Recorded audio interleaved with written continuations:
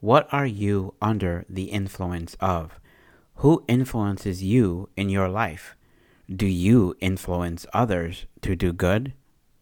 To influence is the ability to have an effect on the character, development, or behavior of someone.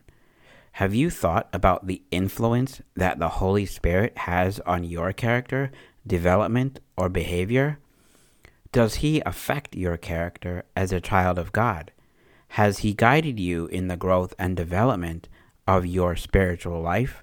And how has the Holy Spirit changed your behavior? In Paul's letter to the Romans in chapter 8, he talks about the Holy Spirit, the Spirit of God. He says, "Those who are controlled by the Holy Spirit think about things that please the Spirit.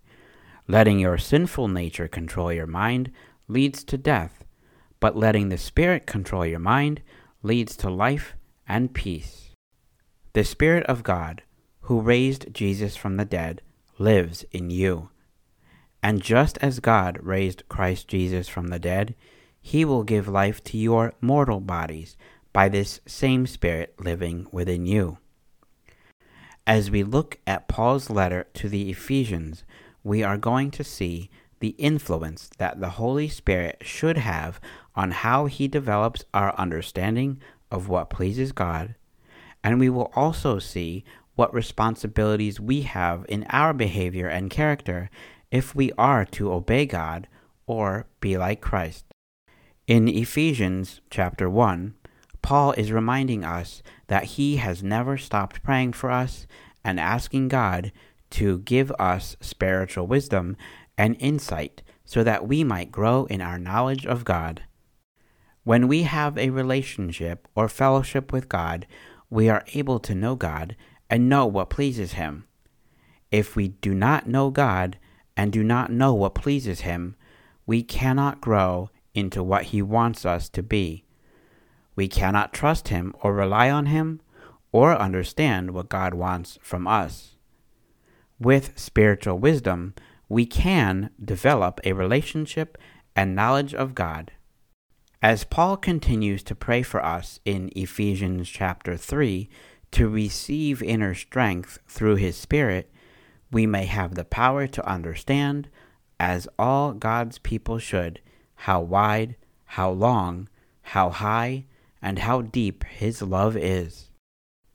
Again, as we are being developed into a fully Christ-like child of God, He gives us the inner strength to understand how much God loves us. The effect is that we might develop a great willingness and desire to love Him. This sounds great, doesn't it? But what responsibilities do we have in our behavior and character when it comes to obeying God and being like Christ? Is it okay to do whatever I want to do and let Him do all the work?